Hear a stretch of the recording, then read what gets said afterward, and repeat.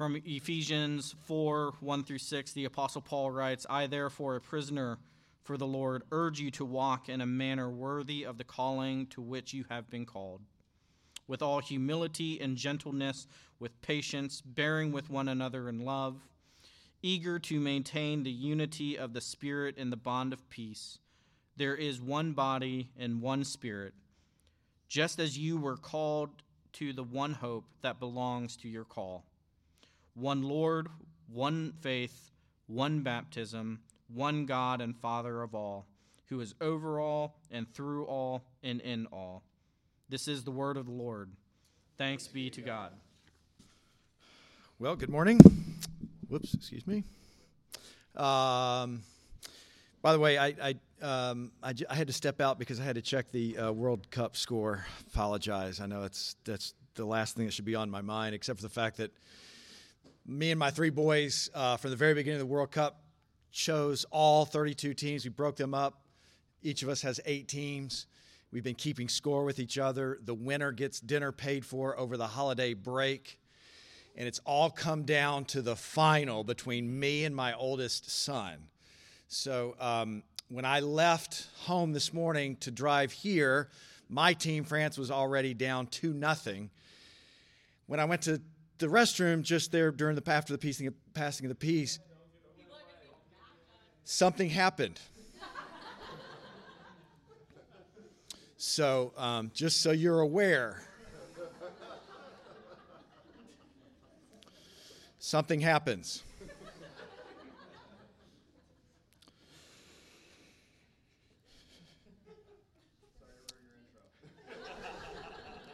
Hey, I would much rather you ruin my intro than me ruin your day. Did you already know what the score was before you got here? Some of us. Sorry about that. Wow, I'm so sorry. Woo! Okay, we're off to a great start, this final sermon of 2022. Let me just give you a heads up that when this service is over, I'm going to be darting out of here because now I don't want to have to talk to any of you. Actually, that's not true. I'm actually darting out of here because I'm getting in my car. My car is packed, and I'm on my way back to New York to spend some extended time there for the holidays. I haven't seen my parents in almost a year and a half, so I'm going to go there, do some fundraising on the way back. But this is the last sermon of 2023. I have already, just so you know, to Sam's announcement, there is a production put together that I put together for a little homily for you for Christmas. I have to admit, it felt a little unnatural. I don't know if I've ever actually sat and talked into a camera, talked to no one. That's a bit odd. So pardon me, but it helped me at least get through it. I added a few humorous and some moments of levity. I hope you'll find it humorous as well. But it helped me kind of break up the oddness and of the unnaturalness of just looking into a camera. So hopefully you'll appreciate that. But that will be released somehow. We'll figure it out. Christmas Eve. So anyway, more. Look forward to sharing that with you. Anyway, here we are. This is the 4th Sunday of Advent.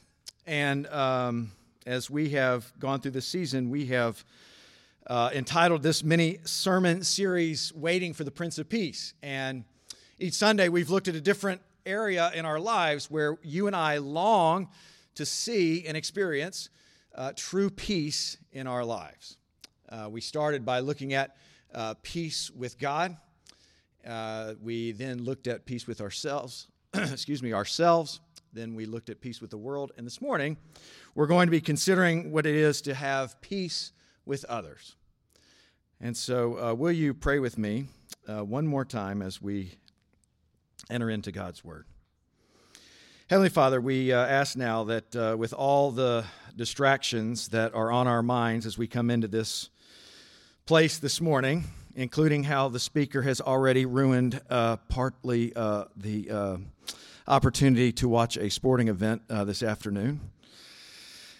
Father, the reality is our lives are in a lot of ways a mess. We come in with a mixed bag, not just distractions, but a mixed bag of faith, a mixed bag of emotional state, spiritual state. Some of us are truly celebrating in the midst of this season. Others of us are finding it really difficult to get through this season. Father, however we find ourselves this morning, with all the complexity, the distractions in our lives, would you meet with us? Would you come near? Would you speak to us? We don't need to hear from the one speaking into the mic. We need to hear from you. So send your Holy Spirit now, we ask, so that when we leave this place, we will know that we have met with the living God who is still speaking today, speaking into our lives to change us, to renew us, to remake us after the image of your Son. Be with us now, we pray, for his sake. Amen. Well, several years ago, there was a nun who has since passed away by the name of Sister Angelica, who became famous on the cable news networks. She created her own radio broadcasting company and then her own cable broadcasting company. And I honestly don't know much about her, except I do remember seeing her face as I would be scrolling through my cable channels back in the day. She's passed away, I think, maybe in the last decade or so. But there is one quote that I know of her that continues to pop up on social media, and I don't know that it always gets credited to her. But it's this. This is the quote.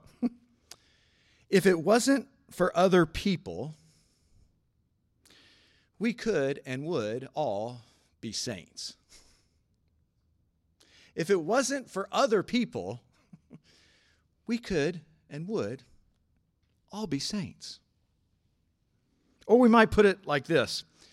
It would be a lot easier to love if loving didn't involve other human beings. But that's the problem, isn't it? Other people seem to always get in the way of us becoming better people ourselves. It's hard to continuously live in peace with others who don't always think like you think, don't always respond or react to circumstances in the same way that I do. And I don't think that anyone here, regardless of whether you consider yourself a follower of Jesus or not, would argue that when we look out in the wider culture, we just, as human beings, just don't really do a good job of getting along with people who are not like us. People who are different from us.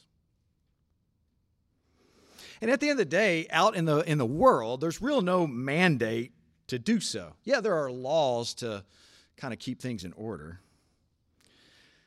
But past that, does anyone really owe anyone else anything? Especially those who are not like us in the way we view life, in our politics, etc. But as a follower of Jesus, our calling is distinct. It is to genuinely love others as Jesus has loved us. It's to forgive others as our Heavenly Father forgives us. It's to live at peace with others in the same way that God makes peace with us. And Paul puts forth the challenge here in this passage. Listen again to how he starts. I therefore, a prisoner of the Lord, urge you to walk in a manner worthy of the calling to which you have been called. Now, immediately, without any other context, before we continue listening to Paul, we likely, when we think of to walk in a manner worthy of the calling with which we have been called, we likely immediately start thinking individually, privately. Specific things that I can do to shape up, to get my act together. Maybe we have a list. Maybe on the list it would be going to church on a fairly regular basis. Check. Walking worthy. Maybe it's praying on a regular basis every day, perhaps, at least before meals. Check. Don't do anything that's blatantly out of character for someone who calls themselves a Christian. Check. Don't curse. Close. Check. The list could continue. But notice with all of those things, it's only me that I have to account for. And perhaps you've heard it said before that character is what you do when no one is looking. And that's a true statement as far as it goes. It just doesn't go far enough for the follower of Jesus.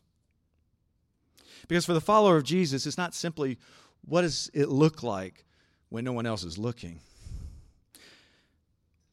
But for the follower of Jesus, it means what does it look like when you're in the midst and in fellowship with other people who are not like you, who sometimes get on your nerves, who sometimes step on your toes. You see, the faith of the follower of Jesus is not simply a private faith.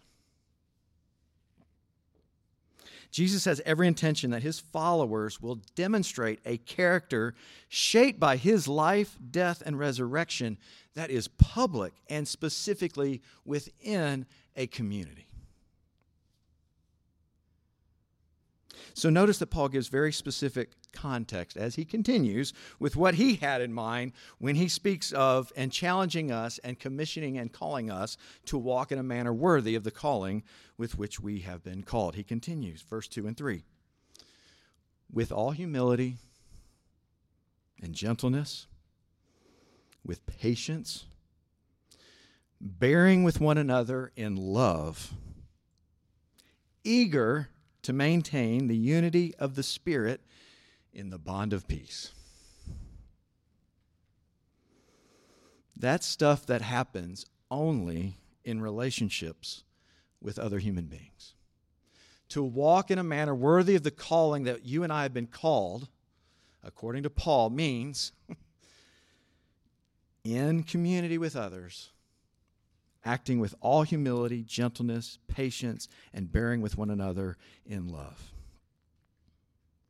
See, the point for Jesus' kingdom, the goal that Jesus had in mind, was not that people would individually get better morally on their own in some privatized way. It wasn't Jesus' plan to set up a bunch of human silos scattered across the earth. The plan was to start a community where people are together, living and doing life together, and that means that there will be times when you have sinners getting together in close proximity. There will be times when someone will get on your nerves, when someone will step on your toes, and you will likely do the same. But Paul says to walk in a manner worthy of the calling with which we have been called necessarily must happen in the midst of, in the presence of others. Think also elsewhere of the fruit of the Spirit. Another kind of go-to passage for what does it look like to be a follower of Jesus, to be a Christian. Most of that we hear Paul talk about of the fruit of the Spirit are communal characteristics. You can't do love by yourself. Peace is much more than a feeling that you have inside yourself. You can't do patience by yourself. You can't do kindness on your own. It's not simply about being gentle with yourself. And even self-control. It's not simply the ability to stay your hands, your eyes, or your feet from doing something that is less than what God intends for his images to do. It very often involves not responding to another human being in like kind for how they have treated or mistreated you. Or think of the Sermon on the Mount. That sermon was primarily how to live life in community, in the midst of other image bearers. Or think about the more than 100 one another texts in the New Testament. The instructions to one another. Do something one another. Love one another. Forgive one another. Be patient with one another. There's more than 100 of those in the New Testament. And Paul doesn't, again, only mean doing these things with people that think and act like you, that are easy to get along with for you personally. He might have easily said and added, the best way to bear this out, think of that one person in the community of faith that you find hardest to love. Think of that person, and then, with all humility, all gentleness, patience, bear with that individual in love. And with that individual, continue to always be eager to maintain the unity of the Spirit in the bond of peace. The fact that you and I, for those of us that are in Jesus Christ, have now been reconciled to God, now that that relationship has been restored, and knowing that God is intending to reconcile all things to himself, making peace by the cross, like we saw last week, he starts with a community of people where that reconciling work can actually take root and blossom into something that reflects visibly the reconciling work he has done for each of us with him. The call to reconciliation, the call to peace with others, necessarily means that it won't be easy, that there's something broken. The call to continuously offer forgiveness to our brother and sister in the faith means that there will be wrongs done. But continue in verses 4 and 5. Notice what Paul says. He says, there is therefore one body, one Spirit, just as you were called to the one hope that belongs to your call, one Lord, one faith, one baptism. You see, God's plan to see his redemptive purposes and recreative work infiltrate the world is to use a people who often have very little else in common other than their common faith. The one baptism. The one Lord. And not to use them, again, as individuals, but to use them as a community. And that means pursuing peace with one another when it gets tough. And not simply reacting to difficult relational scenarios by simply cutting and running. Throughout the New Testament, actually, there are numerous, very specific and real-time, real-life scenarios where this gets borne out in the community of faith. Multiple examples of how God intends reconciliation and peace to look like among his people. In 1 Corinthians 14, Paul has some very harsh words for a church there that was meeting regularly, participating in the Lord's Supper, but were divided over socioeconomic lines. The wealthier, more well-to-do were partaking in one part of the house, and everybody else was somewhere else. Paul had some very harsh words. But essentially what Paul was saying was that now that mysteriously and mystically you are all part of Christ's body, the fact that you're physically distancing yourself from each other based on socioeconomic lines and creating these factions yourself, it's actually an absurdity to your faith. There's one body, Paul says. In this letter, in Ephesians, just 2 chapters earlier, Jews and Gentiles were challenged to recognize that the reconciliation that's happened with God, their Creator, means they are to be reconciled even along ethnically diverse lines. There he says, Paul says, for he himself, Jesus, is our peace, who has made us both one and has broken down in his flesh the dividing wall of hostility. This purpose, for what purpose? That he might create in himself one new human in place of the two, so making peace, and might reconcile us both to God in one body through the cross, thereby killing the hostility. We could go on. There are others. But socioeconomic and ethnic distinctions are only two of the many lines of demarcation that would make it more difficult for you and I to find peace with others. They're too serious, and that they are difficult obstacles to get over. But there's also political differences. There's personality differences. There's style preference differences. We could go on. So why? Why, according to Paul, why, according to Jesus, is communion, unity, peace, forgiveness when necessary, reconciliation so important in the body of faith? Well, a passage that we've actually alluded to a couple times recently, John 17. On multiple occasions, as Jesus is praying, as he's about to go to his death, he prays that his people would know unity, would be one in front of the watching world, so that the watching world may come to believe that he was sent by his Father. What is Jesus praying there? What is he saying? He's saying that to the degree that my people are unified, are at peace with one another, the world will come to faith. The world will believe. Peace in the church and among followers of Jesus that gather together has an acute missional aspect to it, according to Jesus. And so a church can have the greatest approach to mission, can live missionally before a watching community, can have great relationships with the wider world, speak in such a way that makes the gospel something others want to embrace, have great apologetics for the faith, offer tremendous acts of service. But if there are factions, if there's a lack of peace, at least according to Jesus, if there is a lack of commitment to pursuing forgiveness and reconciliation when fractures happen, and they will happen, that will undermine any and all other efforts to seek the good of the city. Because for Jesus, it's the unity among his people that will be the most compelling factor.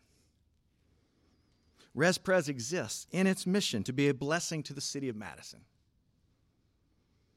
And although it doesn't end here, it must start with demonstrating and living out a unity in the body that's unique to how the rest of the world handles differences and complexities of people living in close proximity to each other.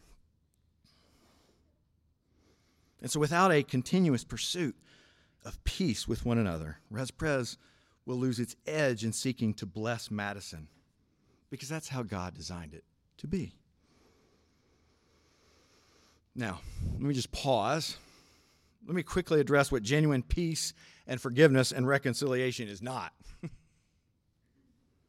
It doesn't mean that everybody in a particular church will be best friends and want to hang out and socialize all the time together. That's not what it means. It's not becoming best friends with everybody else in the congregation. It's not denying that there are real personality and other differences between us. And when the wrongs do happen, it's not denying that a wrong has actually happened. It's not belittling it. But it does mean that when you and I find it difficult to love and live at peace with a particular individual, we no longer go out of our way to ignore that individual, at least. And it also might mean that when you and I get sideways with another person in the body, forgiving might not just be one-time event. It might be something that you and I will have to do again and again and again in our hearts and our minds. Because although God is able to remember our sins no more, when he forgives us, we as finite, fallen human beings are very quick to regurgitate past wrongs. And we might have to again and again forgive in our heart. So how can we possibly do this? How is this possible? Well, the first thing I would say in answering that question is, let's just be honest. It's hard. There's no easy 5 steps in this works. It's hard. The reason we don't see it very often is it's hard. So we need to at least shift in our heads that it's going to be hard. But then also there needs to be a shift in our minds that living in community in a body of faith is not simply for ourselves. Now, no doubt, we greatly benefit from others who share our faith. We live in a day and time, especially, I feel it in New York. I know you feel it here. I felt it since I've been here in Madison. Sometimes you can feel a little odd and out there and weird to be a follower of Jesus. And it's good. It's a gift to have others who are also followers of Jesus that you can be friends with, that you can go to. The fact that we're here this morning, taking up time on our weekend when we could be sleeping in, or at least watching the World Cup final right now rather than recording it, it's a gift. No doubt, the community of faith that Jesus left us, we do receive from it. We benefit from it. It's a good thing. We need it, and we should absolutely cherish and treasure it. But sharing in that community will also cost us something if we're doing it right. If we not feel the cost of living in community with other believers, or if we do all we can to resist the complexity and difficulty of loving others and being at peace with others, we have not yet truly experienced the full extent that the gift of community actually is and intended by God. As Dietrich Bonhoeffer so eloquently and sharply put it in his work, Life Together, we must be ready to allow ourselves to be interrupted by God. Just pause. You and I, we don't like to be interrupted. This is what he says. We must be ready to allow ourselves to be interrupted by God. God will be constantly crossing our paths and canceling our plans by sending us people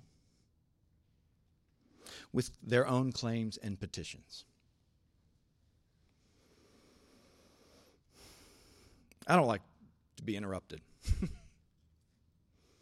As you've heard me say many a time, I'm an introvert. I like my time. I like my me time. But to be in community will mean that we will have our lives interrupted by others. And if we are going to grow as human beings, there will be costs. But Jesus says, if you're going to find your life, you must first lose it. You must be willing to die to yourself. You must be willing to die to your ego. You must be willing to die to your safety. You must die. I must die to my desire for a life of ease. And living in community is God's way of pruning us. And pruning is always necessary for more growth and more fruit. But that living in community, that pruning part of being in community, where it's necessary for us to die to ourselves, it's not an obstacle to the process. It is the process. It is the process. It's not something we get out of the way so that we can get back on track. It's the track that God has placed us on. Next, a very tangible thing we can do. And actually, this is, I will honestly speak from experience here, this has helped me. It seems like something that's very straightforward, and it's logical, and it makes sense. Or at least spiritually, in our spiritual minds, we think it does, because at the end of the day, I think we think it's actually very unproductive to do, and that's simply to pray. The person that you find difficult to love, pray for them. And I don't mean the prayer, God, please change this person's mind so they understand where I'm coming from. I mean, pray for their well-being. Pray for their good. Maybe the prayer goes like this: God, this person drives me absolutely insane. I know they need that job. Give them that job. Find out what their needs are. But pray for them, and pray for them regularly. Again, Bonhoeffer's too good to ignore on this. He says this: a Christian fellowship lives and exists by the intercession of its members for one another, or it collapses. I can no longer condemn or hate a brother or a sister for whom I pray, no matter how much trouble they cause me. Their face, that hitherto may have been strange and intolerable to me, is transformed in the midst of intercession into the countenance of a sister or a brother for whom Christ has also died. The face of another forgiven sinner, just like me.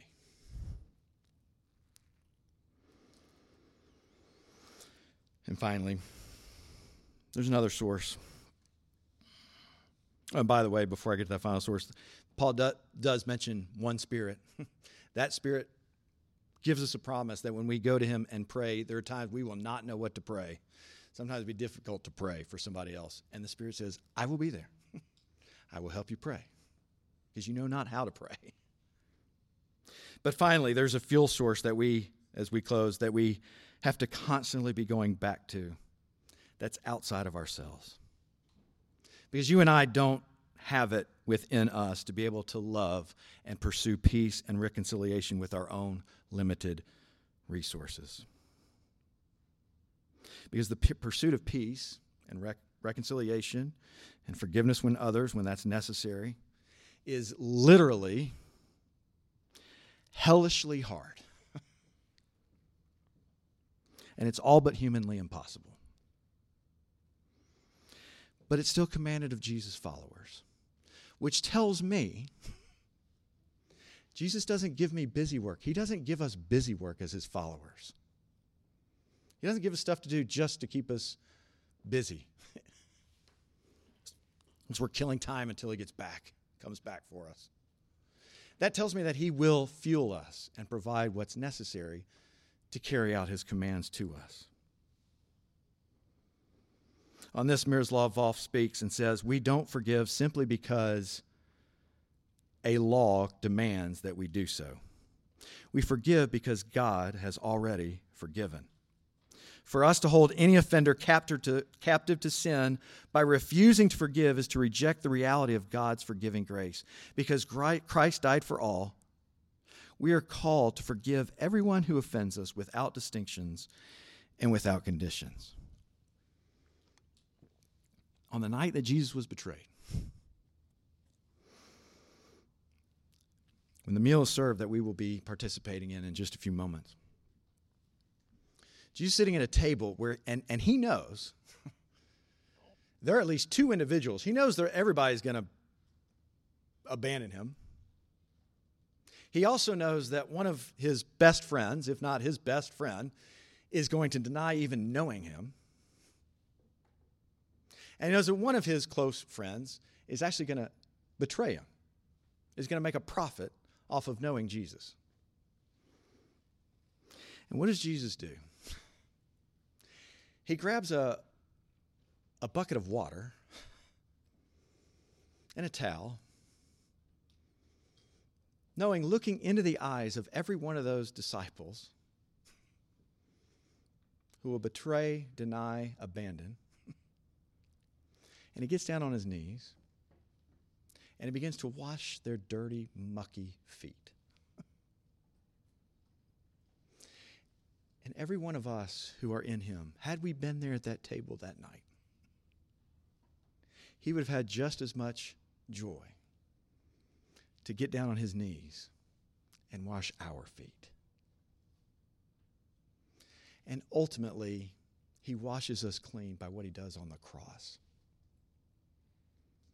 On the cross, as he is dying, he looks out and he sees all of his enemies and says, Father, forgive them, for they know not what they do. But because of what he did, because of what he finished on the cross, you and I have become once again friends with God. We now have peace with God.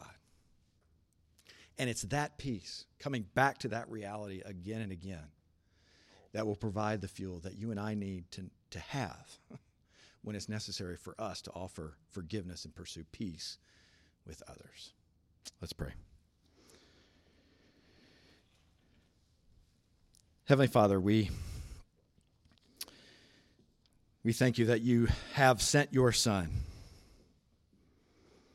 not simply to come into this world and to be among us, but ultimately to take on all of the sin and injustice, all the waywardness, all the ways that we participate in to keep peace in this world, to hurt the peace with those around us, all of the ways that we contribute to that. You came into this world to take all that upon yourself. And you did that not when we had it all together, not when we finally were good enough and worthy enough, but you did that while we were still sinners, while we were still your enemies. Christ, you died for us.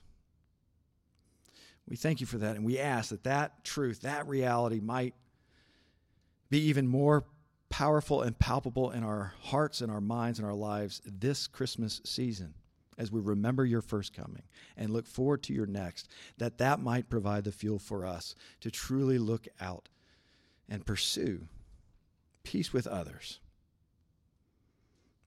We admit we don't have it within ourselves. We admit it is hard. But Jesus, we trust you would not ask us, you would not lead us into something that you would not provide for us to be able to do. So Jesus, would you be honored? Would you remind us once again of your great love for us in laying down your life that we might once again become your friend and friend with our God, our Creator. Help us to believe that for the first time or the 1,000th time, we pray. For Christ's sake, amen.